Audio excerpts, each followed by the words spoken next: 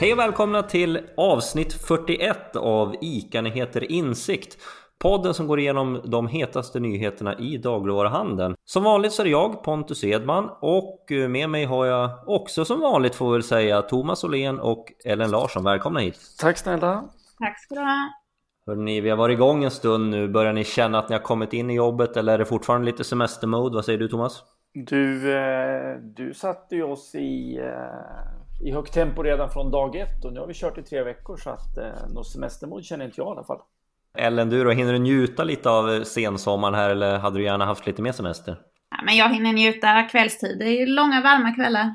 Ja, det har ju varit varmt får man väl säga, men nog märker man att fler börjar komma tillbaka till jobbet och att det händer lite grejer och det har ju hänt även den här veckan, så jag tänker att vi kastar oss rakt in och vi börjar väl med Coop. För några år sedan så renodlade man ju Coop och butiksvarumärkena till Stora Coop och Coop. I veckan kom KF Göta och Coop Väst och lanserade det som de ska kalla för Extra. Hur tänker man då, Thomas?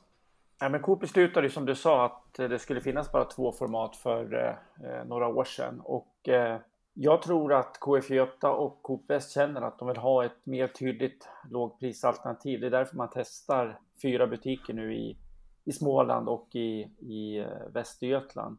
Coop har ju fortfarande en dyrstämpel trots att om man tittar på de här omställda nettobutikerna faktiskt ligger väl i nivå med eller under stormarknadskedjorna prismässigt. Så att det är nog förklaringen till att man vill testa Extra under en tid. Men tror du att det kan bli rörigt för kunderna? För man gjorde väl det här för att renodla lite och skapa en tydlighet. Blir det rörigt för kunderna där nere att få ut ett till varumärke så att säga som ägs av Coop? Kanske inte ändå, eftersom det är inte säkert att så många människor på de här orterna förknippar Extra med Coop. De har ju varit vana kanske att handla i nettobutik och nu kommer det upp ett nytt, kanske spännande lågpriskoncept. Så att det är inte alls säkert att de upplever det på det sättet. Om man bara snabbt tittar bort mot Värmland där de har lågpriskedjan PKs med 14 butiker så har det blivit en institution i det landskapet och en kedja som levererar bra tillväxt och en rörelsemarginal förra året på 3,7%. Så att det är nog lite grann förebilden tror jag för KF Göta och Coop Väst. Säkerligen är det så, men det finns ju ganska många andra föreningar som inte har såna här utstickarkoncept än Ellen. Tror att det här är liksom starten på fler avknoppningar? Kan vi få se fler såna här koncept? Jag tror faktiskt det. Jag är inne lite på det som Thomas sa här med just så länge kunden går till en butik spelar det kanske mindre roll egentligen vilken kedja den tillhör. Det här med att varumärket måste vara sammanhållet är ju kanske viktigast liksom för kedjan centralt än för varje enskild butik. Och jag tänker att just konsumentföreningarna, att de försöker gå sin egen väg på lite olika sätt. Dels det här med Coop Värmland men även som Coop Gotland som har en väldigt profilerad butik i Visby med en helt annan nisch. Det är kanske rätt naturligt ändå att man vill skapa en viss profil på en ort som också passar den specifika kundstocken där. Men i min ledare i veckan så skriver jag ju lite om att när föreningarna, för det känns ju som att de har varit väldigt enade och att de ger nu ICA och Axfood en ordentlig match. Men när föreningarna börjar gå åt lite olika håll finns risken att det blir spretigt, Thomas, att man snarare konkurrerar mot sig själv än mot de riktiga konkurrenterna. Vad tror du? Bakgrunden till det här beslutet som liksom Coop i Sverige fattade för ett antal år sedan, det var ju att renodla till Stora Coop och Coop och ta bort de här regionala varumärkena. Och en bakgrund till köpet av nettobutikerna, det var ju att förstärka varumärket Coop i södra Sverige och öka marknadsandelen och via högre försäljning då. Så att det kan ju bli märkligt när med den här federationen som Coop är, där man fattar beslut som inte går i takt liksom inom hela systemet. Du är inne lite på marknadsandelar och jag tänker att det kastar oss över till marknadsledaren ICA som ju har presenterat siffror för första halvåret.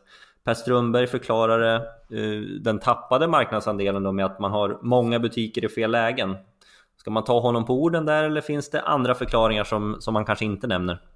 Men jag tycker att hans förklaringar om att de har större andel medelstora och små butiker. De känns ju ganska rimliga. Speciellt ett sånt här år när det är mindre resande, folk åker ut mindre i landet. Det betyder tapp för ICA nära. Många ICA Supermarket finns i stadskärnor, i gallerior och andra köpcentrum. Så att förklaringarna är väl i stort sett rimliga tycker jag. Men samtidigt så kan man ju känna att ICA saknar ett tydligt lågprisalternativ som Axfood har till exempel med Willys och inte minst Lidl då. Men okej, ICA Maxi hade jättestora framgångar första halvåret. Men min känsla är i alla fall att Maxi har inte lika stark prisimage som Willys och Lidl. Men om man tittar på ICA och strukturen så har ju den fungerat och fungerar väldigt väl i normaltillstånd när det inte är pandemi. Ellen tycker att man bara ska rida ut den här pandemin och acceptera att strukturen är som den är, eller kan man göra något? Ska man öppna ett lågpriskoncept eller hur ska man tänka nu tycker du? Alltså den här pandemin är ju förhoppningsvis relativt kortvarig och det känns väl inte rimligt att försöka ändra butiksstrukturen. Alltså det känns ju som ett väldigt långsiktigt arbete. Och jag tänker att just det här att ICA finns representerade på så många orter och i typ alla landets kommuner, vad jag förstår det som. Det finns ju de saknar väl 4-5 eller vad är det? Ja, men det är ju ändå väldigt hög representation och det tänker jag, det är en ganska stor del av identiteten och att det finns en stolthet kring det. Jag tror inte man vill släppa på det i första taget. Sen finns det säkert vilket många är inne på också, det här med att man inte förknippas med lågpris, men samtidigt tror jag inte det finns ett intresse av att vara alltså en renodlad lågpriskedja. Man kanske inte ens slåss om samma kunder, utan att man vill ha då både låga priser men också liksom stå för kvalitet och andra värden också. Men faktumet Thomas är ju ändå att ICA tappar marknadsandelar första halvåret. Vilka ser du som vinnare då?